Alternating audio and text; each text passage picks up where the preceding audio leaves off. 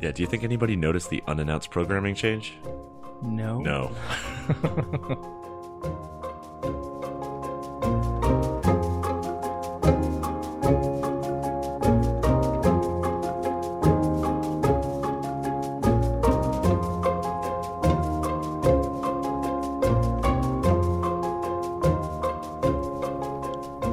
Live from the Mundangerous Hidden Temple in New York City, I'm your host Shane. And I'm your host Yishin. And welcome to episode 40 of Total Party Thrill, a podcast for game masters and players where we discuss our campaigns in order to inspire yours.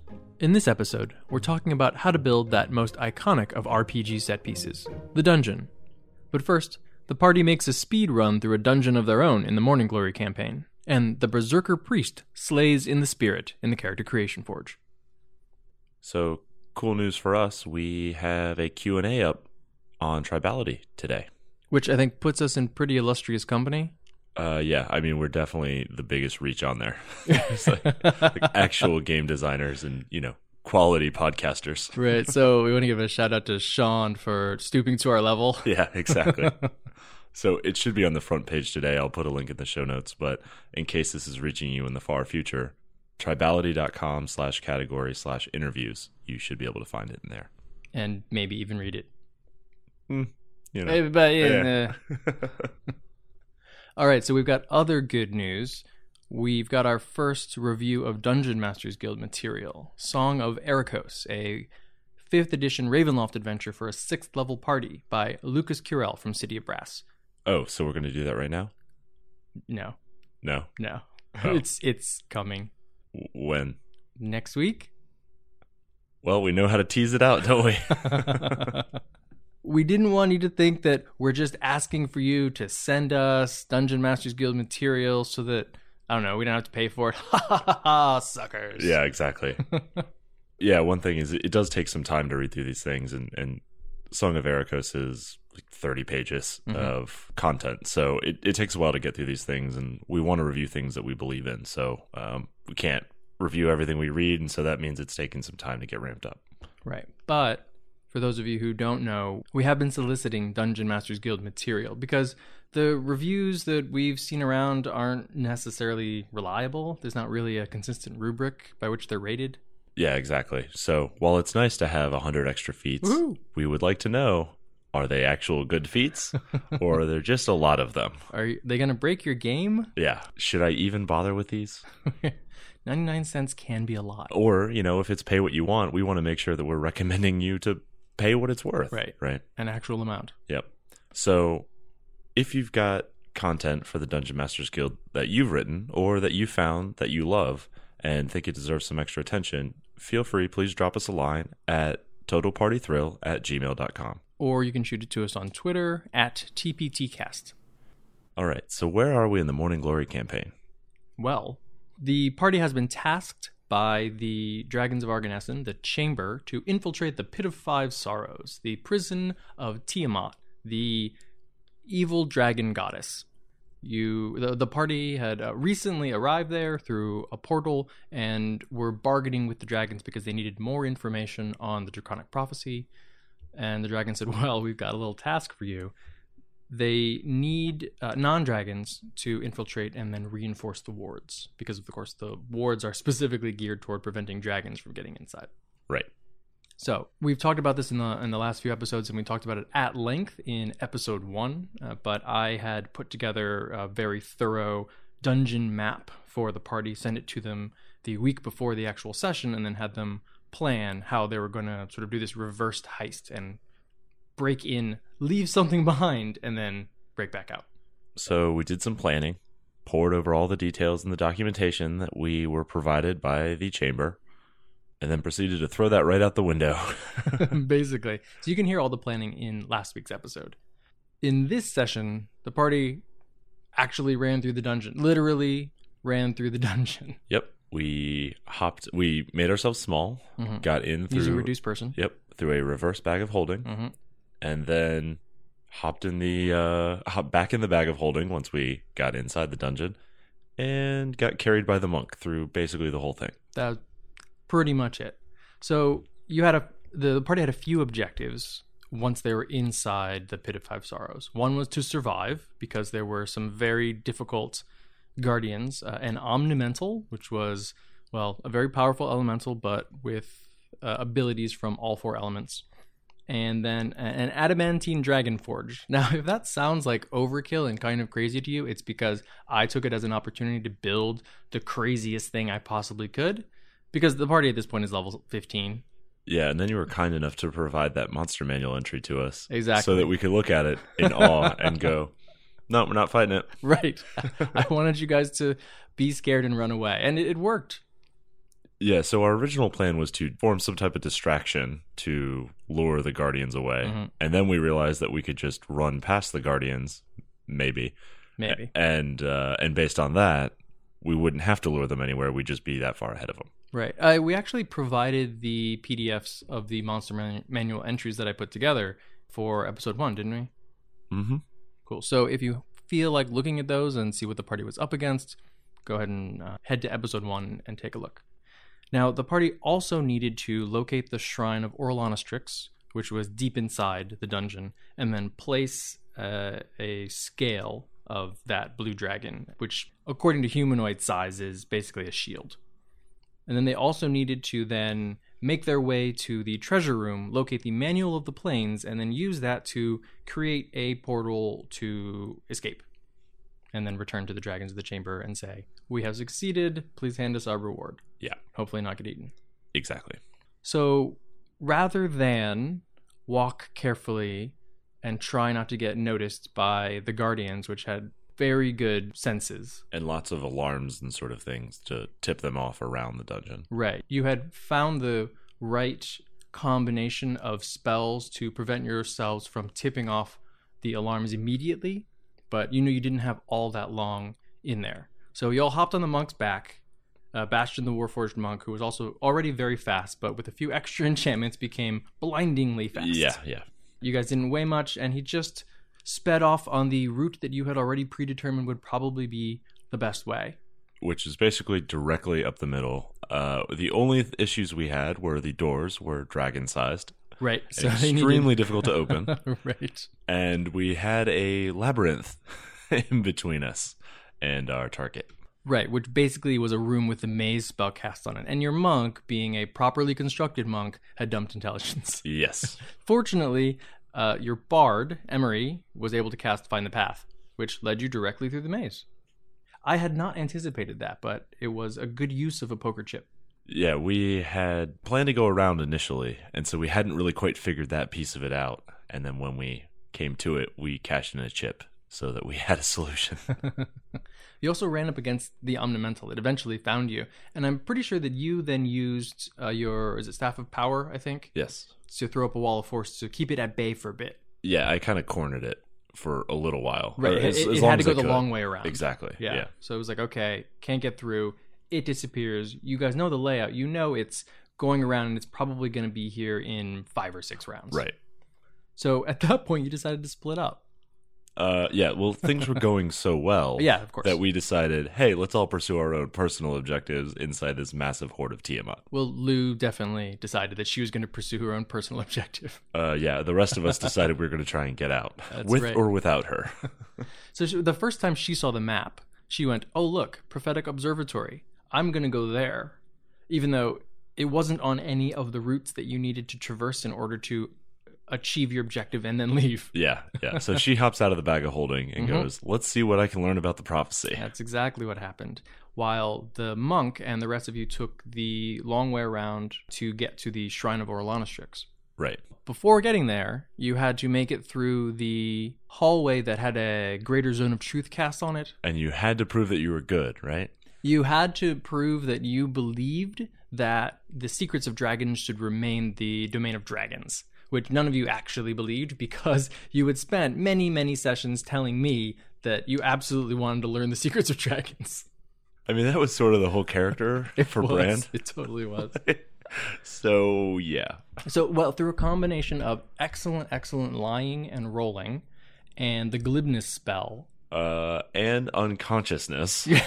Just knock him out. He won't have to lie. The monk was also very bad at lying, yes. So rather than let him trip the alarm by screwing up his deception, you guys knocked him unconscious. And that actually seemed to work. You were able to drag him through that zone without any incident. Right. We got to the treasure room, wherein we proceeded to desperately search for the Manual of the Planes.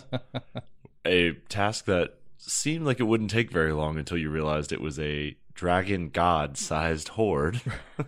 Slash library. Slash library. And it wasn't really organized Right. with the Dewey Decimal System. You were lucky because you were able to, again, stall the adamantine dragon forge with another well-placed wall of force. Yeah, that was basically the only way that we survived. Yeah. Which was the point, right? The entire point of this dungeon was to test you guys, there was no really set way to get through. So it was interesting to see you all come up with different ways to get around the challenges that I'd placed in front of you.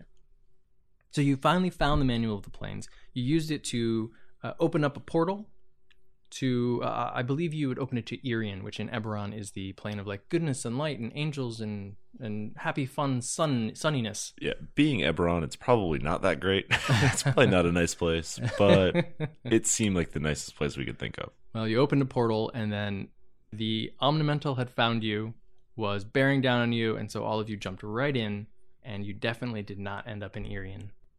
Nope. As usual, our plans go awry. You ended up in another cave complex in front of a man who most of you recognized as one of your patrons, Arath Lennox, from long ago back in Sharn, who was on the city council. Yes. Seems very strange that he would be here in Arganesson or wherever you were at that point in time. It's almost like he was in disguise. What? Yeah, the warlock then takes a look at him and goes, "That's not a guy." That's a dragon. We'll find out which one next week. All right, so what are we covering this week? We're talking about building a dungeon. Well, what is a dungeon? It's an excellent question. I think there are a lot of different definitions you could make up, and we had discussed a few of them, and they'd sort of gotten a little too far afield. So for our purposes, for this one episode, a dungeon is a physical location separated from the main story or environment that presents a series of challenges that prevent the party from achieving a defined goal. Yep. Nice and broad. Think of it as your traditional underground dungeon crawl, but also your sort of anything that has story walls around it. Right. Right? That's propelling you in usually one direction, maybe two directions, backwards and forwards. I like to call it the elegant railroad. Exactly. It's the railroad that the PCs sign up for, knowing they're signing up for the railroad. Yeah. And we're going in, we have to get out. Yeah. This is the start. We're heading to the caboose. Exactly. We're going to collect whatever's in it, and then we're going to work our way back through. Well, obviously, we're going to steal medicine from these Alliance Purple Bellies. They deserve it. What you do on trains. And then we're going to spend like 5 episodes trying to fence it. Yeah. So, in addition to the traditional underground dungeon, we're also talking about situations like, for example, you could be on a ship trying to navigate out of a dangerous archipelago with a whirlpool on one side and a horrible sea monster on the other, and jagged rocks everywhere. Yep. It could be storming a heavily fortified tower or a cave network or sewer system. And dungeon doesn't necessarily mean traditional, where you go put prisoners and torture them either. A lot of times in a fantasy context, it's designed to challenge adventurers who would be attempting to gather some type of valuable good that's deep within it. But it could also be a temple, or it could be a shrine, or it could be lost ruins from a past age. Exactly. So what's the purpose of a dungeon? Why do you have these like intricate complexes that are removed from everything else? Why do they keep happening in games? Tradition. Ah, yes. Nostalgia and grognardiness. Yeah, I mean that's where our hobby came from. It's right? true. It was built as a challenge for the players. So what's a great way to do that but to draw a map on it, fill it with loot and strong monsters, and when you kill the monsters, you get to take their loot, and then you can go kill bigger and stronger monsters. Do it all over again. Exactly. Some of the older modules even would have like a story, a little bit of one, and the dungeon would be the climax of the story. Yeah. Like, first you'd walk to the dungeon, and then you'd go through the dungeon, and then you'd kill the thing at the center of the dungeon. Right. Story. The story is about how you killed some stuff and took their things. It's a pretty good story. Yeah. It's pretty cool. The other thing a dungeon really does is it separates the party from their resources. You don't have your NPC friends. You can't go into town. It's hard to rest. Yeah, you can't ride on your horse and do your mounted combatant stuff. Because that's super effective. Yeah. You can't fly. Well, a little bit. Ow, I bumped my head again. Right. Ha, take that, Aarakocra. Yeah. You were so overpowered. Yeah, but one thing about this is that it ends up challenging the players, not just their characters. Which I think is one of the reasons that even those of us like you and me who can complain about dungeons a lot still have a soft spot in our hearts for them, and we enjoy them. We enjoy playing them and building them. Yeah, that's true. I also like to look at a dungeon as an opportunity in a larger campaign, because you can do things in them that are really hard to do in a longer, more complicated storyline. So you can use them for plot advancement. They're a great place, obviously, to put your secrets or to stage a big reveal that otherwise just, it wouldn't make sense for it not to have come out earlier. But of course, if it's at the bottom of a dungeon, well, the PCs have to get there first in order to figure it out. Yeah, and this is also a great place for plot twists. Mm-hmm. The PCs have been winning a lot recently. They're making their way through this dungeon. This is a great time to throw something at them that's going to completely throw a wrench in their plans. Yeah, one of my favorite things is, you meet the final boss and then it turns out, well, not the final boss. Nope. Or he actually a good guy. Right. Didn't need rescuing. Exactly. You've now broken the defenses of the dungeon, which allows much worse people to get into this dungeon and get things that were way more powerful than you understood. I think I did that to you guys in Morning Glory. Yeah, I mean, basically every arc. Oh, right. I'm not very original. Nope. And we kept falling for it. It's true. You guys aren't very original. Every time we're like, it can't be that again. It's that again. Of course it is. But only after like a month removed from looking at the plot, we went, oh, what happened to us again? Of course. But that's where we found a lot of character defining moments, mm-hmm. right? Is in that plot advancement opportunity that was kind of facilitated by the dungeon. The isolation of a dungeon also provides those unique opportunities that you get from television episodes. For example, they have a bottle show where everything takes place on a single set. The entire thing is enclosed, so it's much easier to create a session or two where the storyline is very streamlined, where you know all the possible outcomes. You get this sort of respite from the interconnectedness that you always have to be thinking about if you're, for example, in a city or in the wilderness or in a more sandboxy type campaign. Yeah, and that makes it super great for con games as well, mm-hmm. because it's great to make a one-shot dungeon. Everyone is kind of on board for, okay, we're at point A, we have to get to point B, and then take that thing somewhere else, right? Yeah, there's no need to come up with names for the tavern keeper. Because there's probably not a whole lot of people you're talking to down there. Right. And if you're talking to them, they're probably important. Or they're saying, ow. Yeah. Save me. Or don't kill me. A lot of people say that. I know. I never listen. Especially when they're saying it in Because you play Norkish. Paladins. Yeah.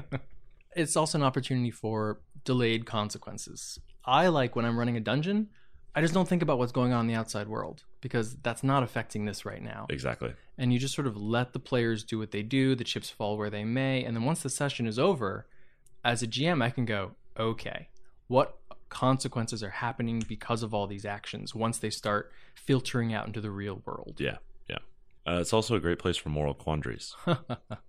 Because you're in a box, literally. So there's not a whole lot of alternatives. Like, you can be in an extreme situation and it's, kill or be killed. Mm-hmm. You don't have to walk away. Right. You don't have to have the opportunity to walk away.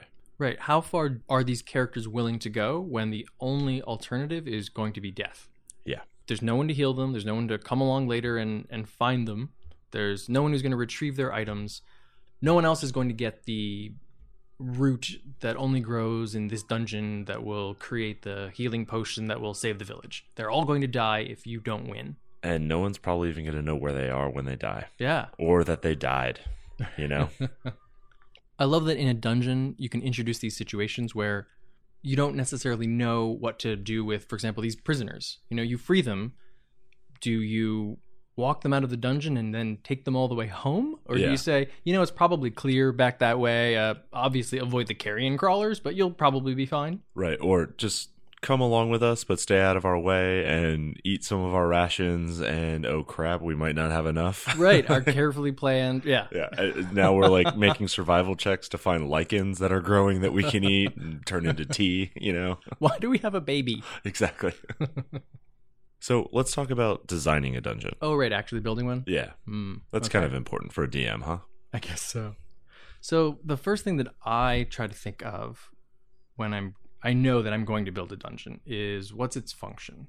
And that's both in the game world and then in the eyes of the PCs, because it helps really define and determine those player goals when they're dealing with the dungeon. Yeah. So, like from a physical perspective, was this thing built as a prison? Mm-hmm. Was it built as a sewer system? Was it just naturally occurring caverns? Or maybe some combination of them, right? Like they were caverns that dwarves then settled that then got taken over by goblins. Mm-hmm. And in each of those cases, why are the PCs interested in them? And how do the PCs view this location and this set of obstacles presented to them? Yeah, why are they going there? Mm-hmm. Right? Are they proving themselves? Are they attempting to retrieve something from it? Is it unknown space that they're trying to explore? Once you've determined that, it really helps you. It sort of decides for you the location, where you're going to put it. Yeah, so for this, you always want to think about, and this is one thing that kind of drives me nuts. Why aren't low-level dungeons already rated 100 times over? Right? You mean like easy to find tombs in Egypt? Exactly, yeah. Like, why haven't the low-hanging fruit been picked yet? Maybe they respawn? I think usually it happens if it's in a relatively easy place to get to. It's because a different group of monstrous humanoids has moved in, right? Somebody else has taken up use of the same facility. So there might be a lot of history in that dungeon. Likewise, if it's very remote, maybe nobody even knows it exists, or no one has the metal to reach it. Right. Or you could just be in an area where there are so many catacombs or just undiscovered places beneath the city, beneath the metropolis, that there are just places you could wander that no one happens to have gone. Like, I bet if we made our way into the New York City sewers right now, we could stumble upon some places that no one's been in like 100 years. Yeah. Didn't they just find a new tomb in Egypt as well, in the Valley of Kings? I think they did. Yeah. So, and we have like tons of technology to find this stuff, and people who are just trying to find it, right? I mean, we don't have locate object yet. Well, yeah. I mean, if it's RFID tagged. Or Bluetooth. All right, and then you're going to want to plan the approach that you want the PCs to take when they are figuring out the way to get through this dungeon. Before you're planning out the specific layout or like what's inside or who lives there, you need to know how you expect the PCs to traverse it. Is it going to be relatively linear, or is it kind of sandboxy? I think of this sort of like preparing a session. The party begins at a predetermined point, the entrance to the dungeon. They're presented with obstacles and choices, and then their decisions along the way determine the path that they take. So you just need to know what kinds of decisions can they make when they're down there. Sometimes these are meaningless decisions where left and right, you end up in the same place. Mm-hmm. And this can totally be fun. Think Legend of Zelda, right? Like it doesn't really matter if you go left or right.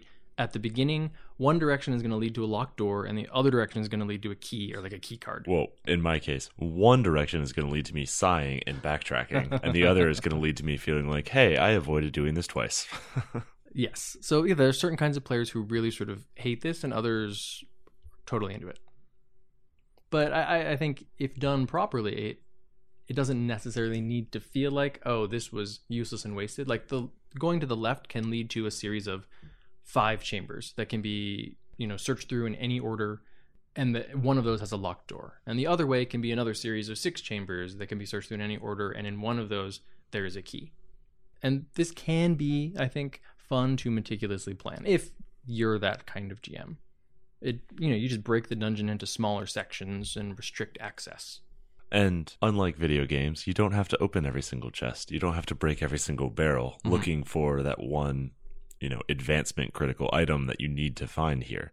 I mean, you really should be smashing every jar, right? Well, Lift it over your head, right? Smash it on the ground and look for shiny rupees. You could do that. Yeah, sure. Or you could just kind of hand wave it. It's like, all right, we're just going to search this high and low until we find whatever there is to find here. Right. Like we killed everything or subdued everything or whatever. There's nothing else in here. We could ask you about every single locked cabinet. How about just, this is an RPG. We look everywhere. Yeah, we'll make an investigation roll. Yeah, exactly. Okay. 1d4 hours later, Yeah. you find what you're looking for. You're the GM, so you interpret that to mean what it is. They have to find the key.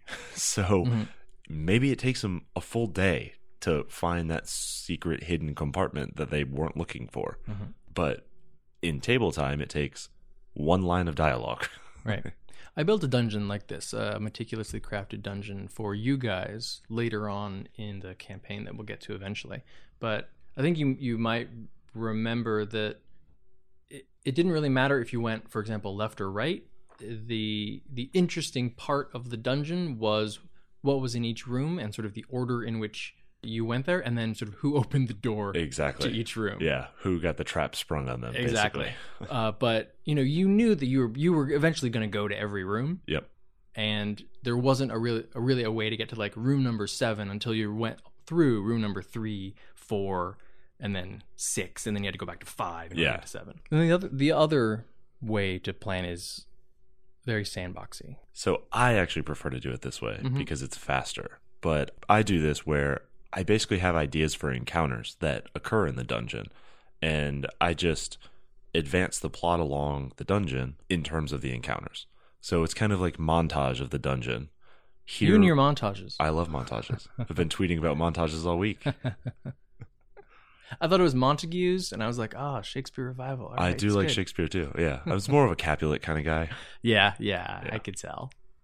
The sandbox version of a dungeon requires a lot more improvisation and requires you to have some inventive players. Yeah, so typically you want to put the onus back on the players. This is, tell me what you see in this dungeon. What kind of things are in this dungeon that you're dealing with, right? And then you insert your encounters on top of that. There aren't really set solutions here. It's just sort of presented to the players, much like a sandbox campaign, as here are a bunch of resources and tools that you could be using. Here are some obstacles. Tell me what you do with them. Yeah, it's kind of a more abstract approach, for sure. But both of these approaches have been used for many, many years. I'm thinking of, the linear approach is very sort of against the giants, Yeah, this is your map and numbered rooms and encounters listed for each room. Exactly. But the sandbox version, when we started playing Morning Glory in 5th edition, we started off with the Caves of Chaos, which was re-released. And that is very sandboxy, even though the map itself has numbered rooms. You can go to the Hobgoblin Cave, or you can go to the Orc Cave, or the Goblin Cave, or the Cult Cave, in any order that you want. You can leave them anytime. You can go to a different one, and they don't necessarily interact with each other, but, if you are caught at the wrong time near the Hobgoblin Cave, then maybe the ogre finds you, etc. Yeah, Out of the Abyss is kind of like that as well, as an adventure, because it's set in the Underdark, so it's not quite as free, but it's got a similar kind of sandboxiness. Yeah, it is a little weird if you're in the Underdark and there isn't a tunnel spiraling off into like darkness. Yeah, exactly. Somewhere nearby. Right. So once you've decided what kind of dungeon you're going to build, you can actually get into the nitty-gritty of drawing it or planning it out. So you're going to figure out your layout. How big is it? What are the dimensions?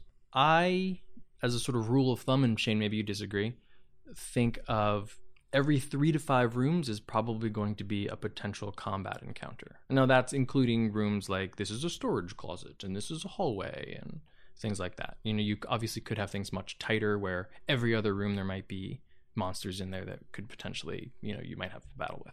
Yeah, I think that totally depends on the nature of the dungeon, right? If your dungeon is actually a fortress, then it makes sense to have guards in certain places. So a storage closet might be empty, but a hallway is rarely going to be empty. It's going to have guards passing through on regular schedules. If you're going through the barracks, there's liable to be guards all over the place, right? The armory is liable to be guarded. But if you're going through abandoned temples or, sunken shrines, well, you could get to a part that's completely uninhabited. So I think they're right. likely to be, for example, carrion crawlers or something like that. Well, maybe. If there's something that's currently living there, right? If there's a reason for those things to be there, sure. But maybe there just isn't. Maybe there's just nothing of value in there. all that is to learn is the history of this place, right? I would then probably maybe cram the history into a room that has some stuff in it, and then once you defeat it or overcome it, then you can learn the history and just not have the extra room. I mean, maybe. But then again, I mean, if you are doing sort of an expansive thing where... What if it's a horror type situation, right? Oh, you want to Where drag it out? The negative space is more important than the actual encounter. Yeah, okay. So, I mean, I'll agree with you there. Horror dungeons. Isn't that what they're supposed to be? Yeah, they should all be horror dungeons. Right. Shouldn't you be terrified to be going in here? So one of two ways to determine how big you want to make your dungeon is you can determine the size of it depending on the length of time you want it to take the players to get through. Or you can come up with a size and then use that as a gauge to determine how long it is going to take them to get through it. Yeah, that's always the mega dungeon. It always cracks me up.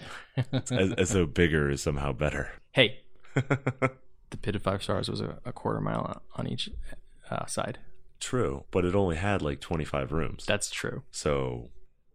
And you guys were done with it in one session. Yeah, true. Well, we also bypassed all but 6 of the rooms. It's true. Most of the rooms you didn't go into.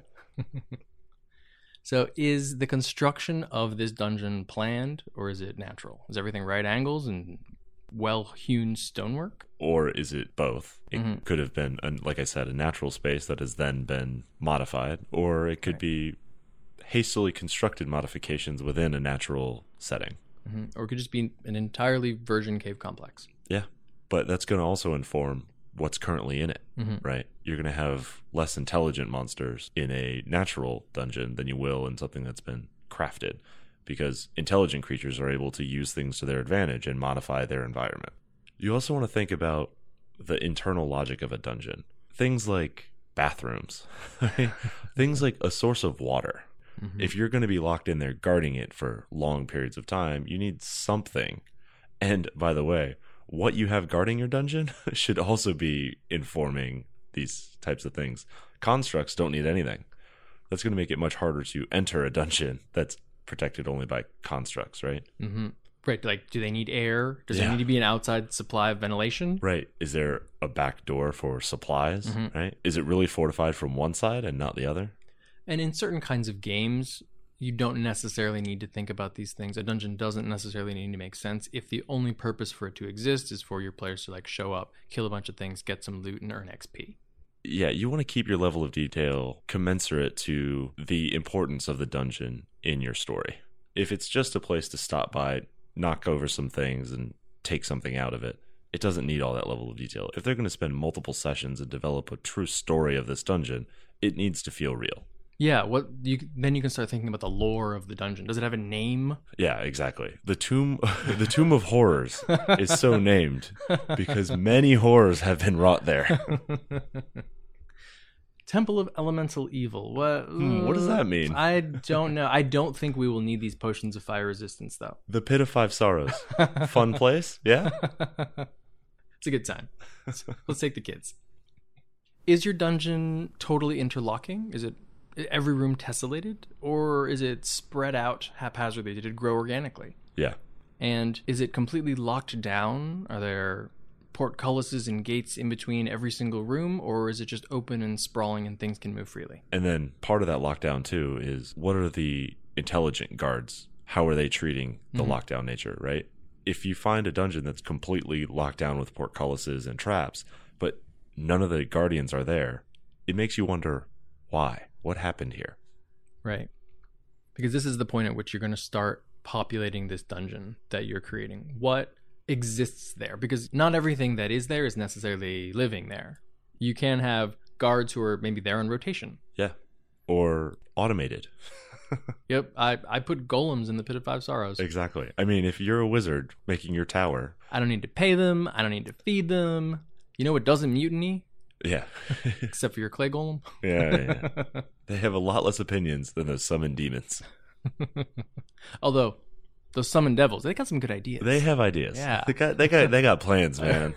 They got me a great deal in a house. I'm working an angle here. I think they own this tower. This will also feed into the way in which your players are supposed to be traversing this dungeon.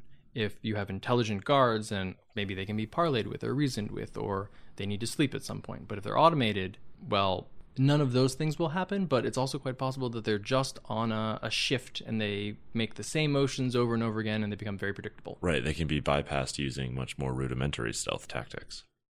In addition to guards, you could have things that are actually living there. Inhabitants, things like oozes, or, as you mentioned, carrion crawlers.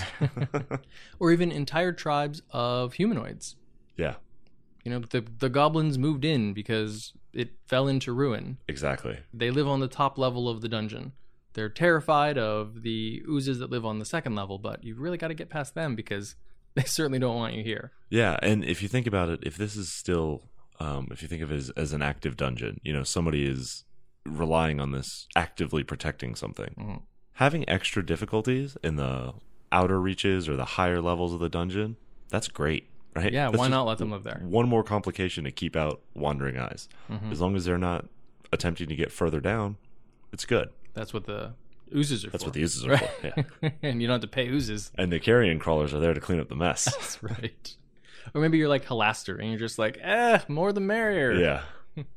But this gives you a way to have complications, Mm-hmm. right? Especially if these are intelligent creatures. But also, they could be causing complications for the current guards. Mm-hmm. So maybe the PCs can punch above their weight because the guards are distracted by these other inhabitants. Right. And maybe it gives potential opportunities. Maybe the guards aren't evil. They're looking for some help in dealing with the goblins, and you befriend them. There are all different kinds of ways that this could work out. So the Sunless Citadel from Mm-hmm. 3rd edition is one of my all-time favorite modules. You and Meepo. Yeah, I love Meepo. He's an iconic character for me in 3rd edition.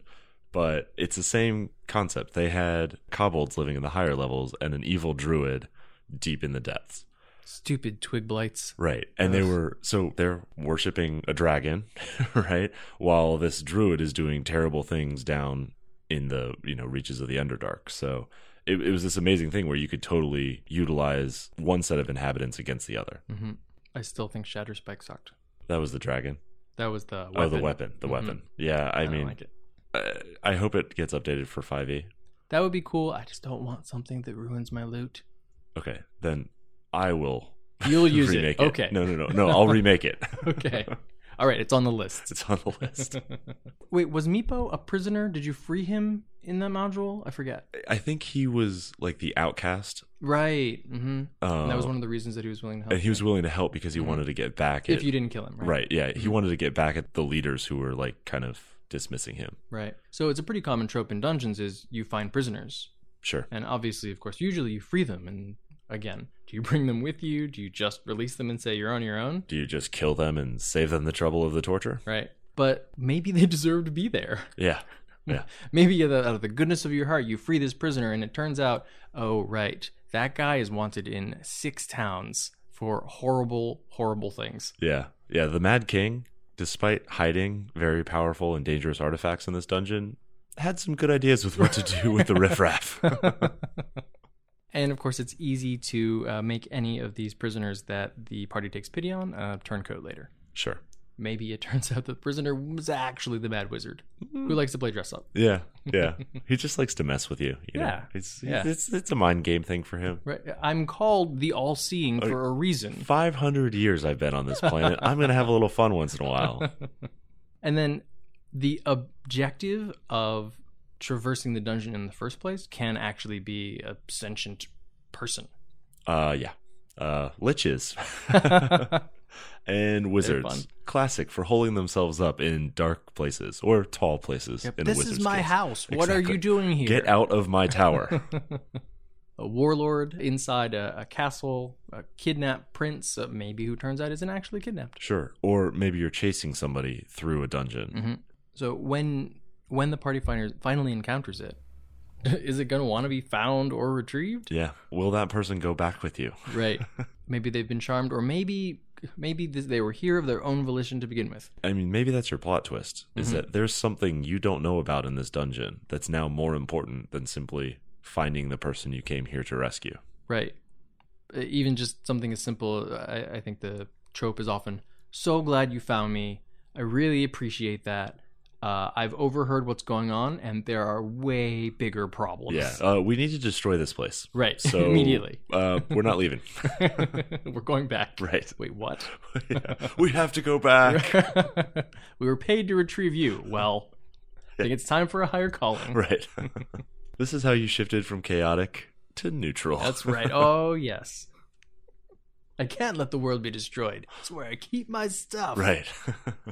All right, so what are some of the solutions that you want to think about as you're planning this? Well, you want to know, or at least have in mind, an expected route that the party is going to take through the dungeon. In a sandbox version, of course, it's going to be much looser, but you want to have an idea of the things they could potentially do at each point.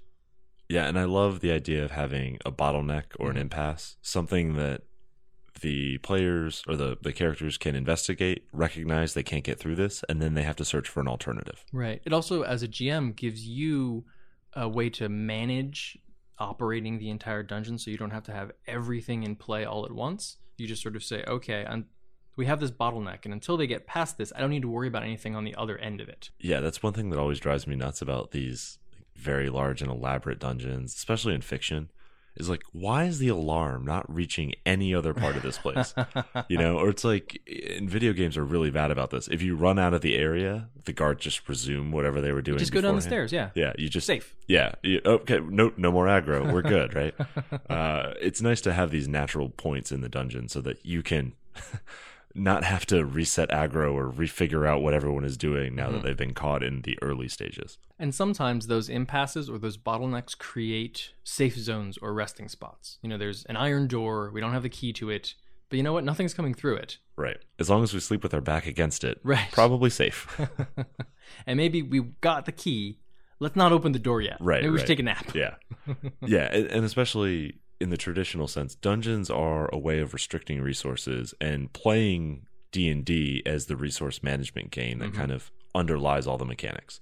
All of your resets on a short rest, resets on a long rest, your spells per day, all of these things are based on the idea that you're fighting multiple encounters, draining your resources over time. Yeah, I think it's one of the reasons that dungeons are popular throughout an entire campaign at low, mid, and high levels. Because, once you get more high level, you have all these resources and all these ways to sort of teleport away, rest, find allies, summon celestials. Yeah. In the right kind of dungeon, you can't do that. You could leave, but maybe you can't get back in. Right. Once I've built a dungeon, I do like to do a mental walkthrough just to sort of be like, okay, so if I went here, would I be able to then move on to the next area? Just to make sure that things make sense, at least on a rudimentary level. Are they going to be able to get through this? Do they currently have, or can they find in this dungeon whatever they need to get through this obstacle? Right. I wouldn't necessarily go through and sort of play it through in my head and write everything down. I mean, if you really want to do that, I guess you could. Like, the worst possible thing is to realize that they made it all the way to the Lich, but they never got the MacGuffin of +9 awesomeness and that they need to defeat it. Yeah, no. Because they didn't open that door. Right, yeah, they're stuck in a fight they can't win because they didn't know they needed a thing to win it. Right. Mm-hmm.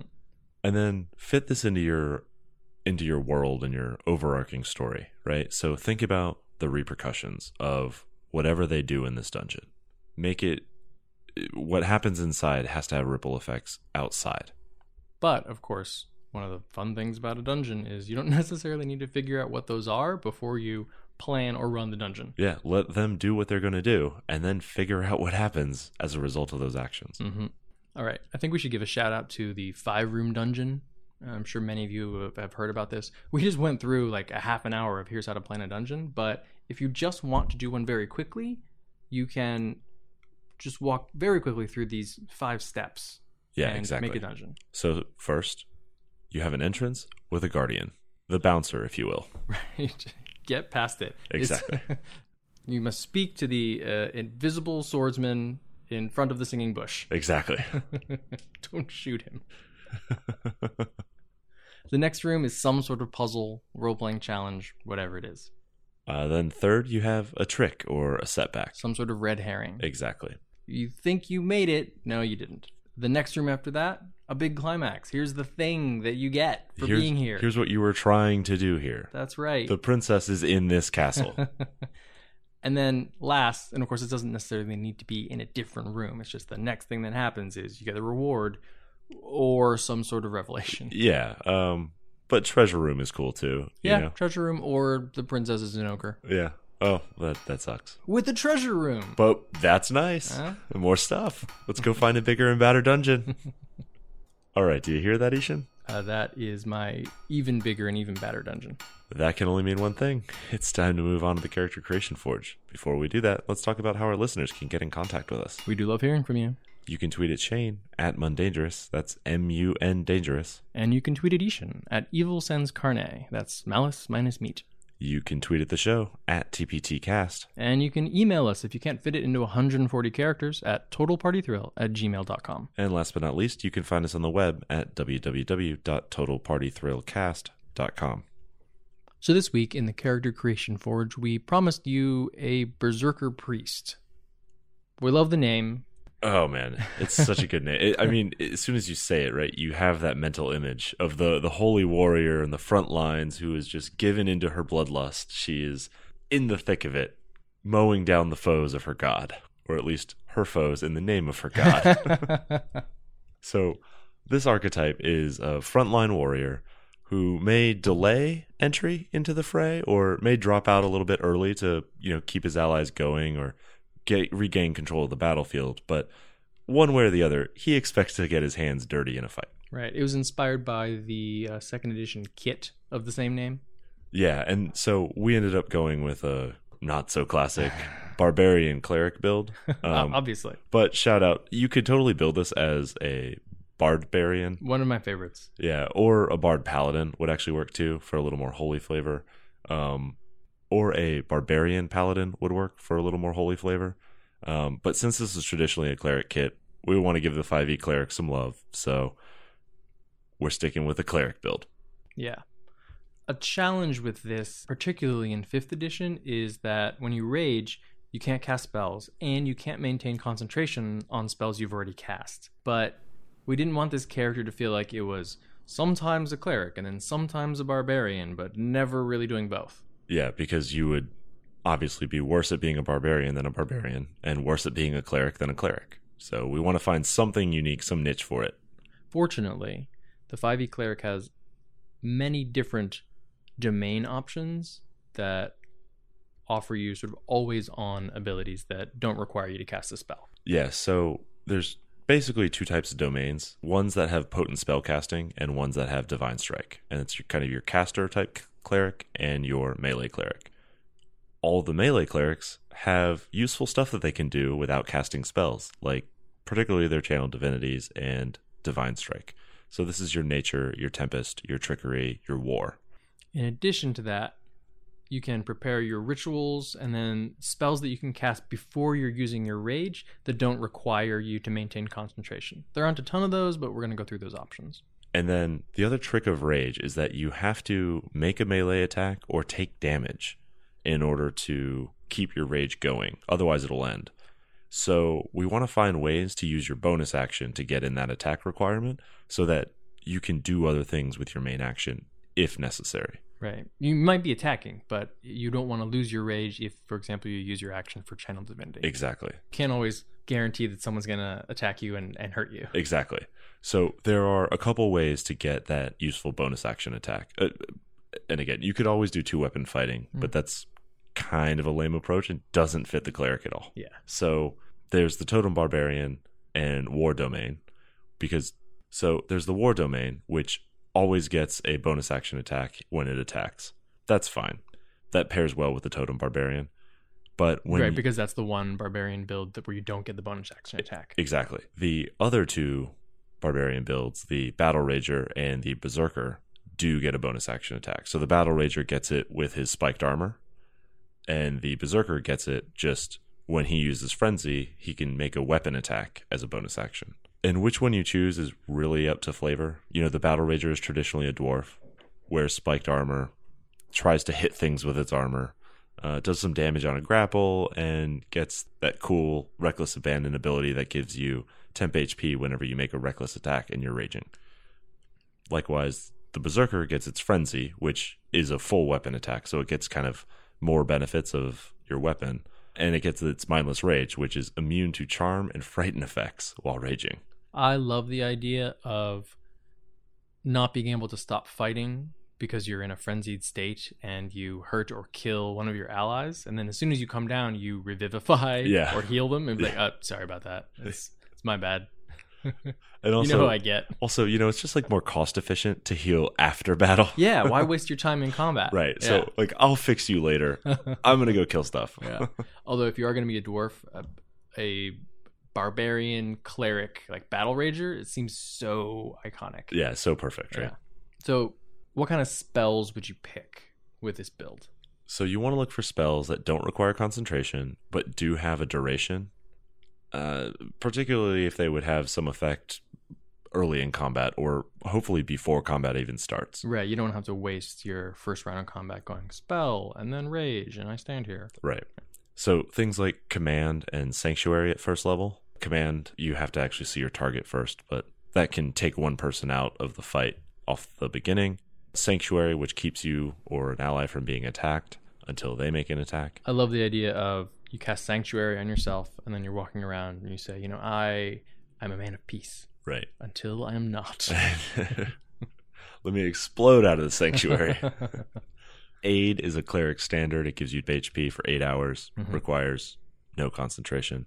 Spiritual Weapon also gives you a weapon that fights along you. It competes for action economy, so it's not a great use, but it has some situation. Warding Bond, I know, is one of your favorite spells at second level. Oh, yeah. So the cleric's actually the only class that can currently get it, aside from higher level bards in 5e.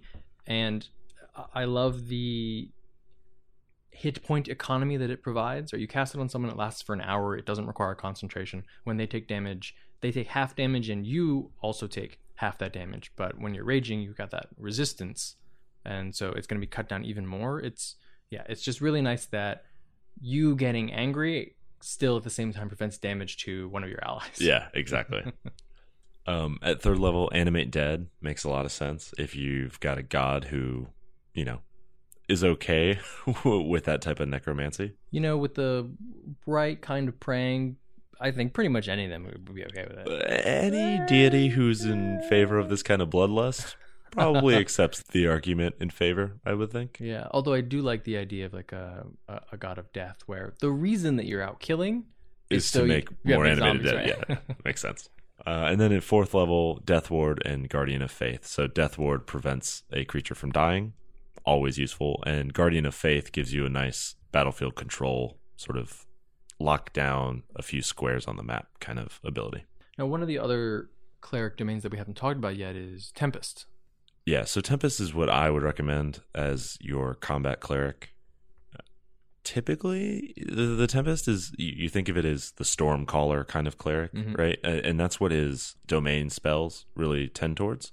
But you get really cool abilities for wading into melee combat. You get this Wrath of the Storm ability at first level, which uses your reaction to deal thunder or lightning damage when you get hit, which you're not likely to use your reaction for much anyway as a cleric. So that's just cool. And it synergizes really well with a bunch of your abilities. That thunder or lightning damage can be triggered with your channel divinity, which allows you to maximize the damage for a thunder or lightning damage roll. Handy on a crit, I might add. And then you can also push large creatures up to 10 feet when you deal lightning damage at 6th level. Yeah. Keep in mind that you're more likely to crit because you're trying to get as many of these bonus actions as you can. Yes, you're going to be making, and you've got extra attack as a barbarian. So that's one nice thing. Divine Strike at 8th level always will trigger your lightning damage if you would like it to, because it allows you to add 1d8 lightning damage, or at 14th level, 2d8. And then one nice thing that you had mentioned, particularly for dwarves going Tempest, is that you can push these large creatures. And large creatures include things like giants. Yep. And the places where you find giants, often in the mountains, right, pushing them is a really nice thing to be able to do. Exactly. And then as a 14th level cleric, you've got 7th level spells. Not the highest. But if you're not going to go all the way to 9th, you may as well stop at 7th. Yeah, agreed. 8th is like, eh. Yeah. So how about advancement? Well, your strength wisdom. And the number of uses of Wrath of the Storm, if you're going to go Tempest, are tied to your Wisdom mod. And, you're going to want your Wisdom as high as possible and your Strength as high as possible. Yeah, because that's going to affect your save DC. And, I mean, Wrath of the Storm actually has a save as well, so that makes sense. Since you're already also a Barbarian, you're going to want to put some points into Constitution, most likely. Which basically means this build only gets 4 ASIs, so you're probably going to use all of them on stats. Yeah. Maybe you get one, particularly if you can plan on magic items like a Belt of Giant Strength for a dwarf, something like that. Mm-hmm. Gauntlets of Ogre Power. If you know, like, I can probably choose an uncommon somewhere in the career of this character, maybe I can do like a 12 Strength. Yeah, maybe you can get away without advancing it.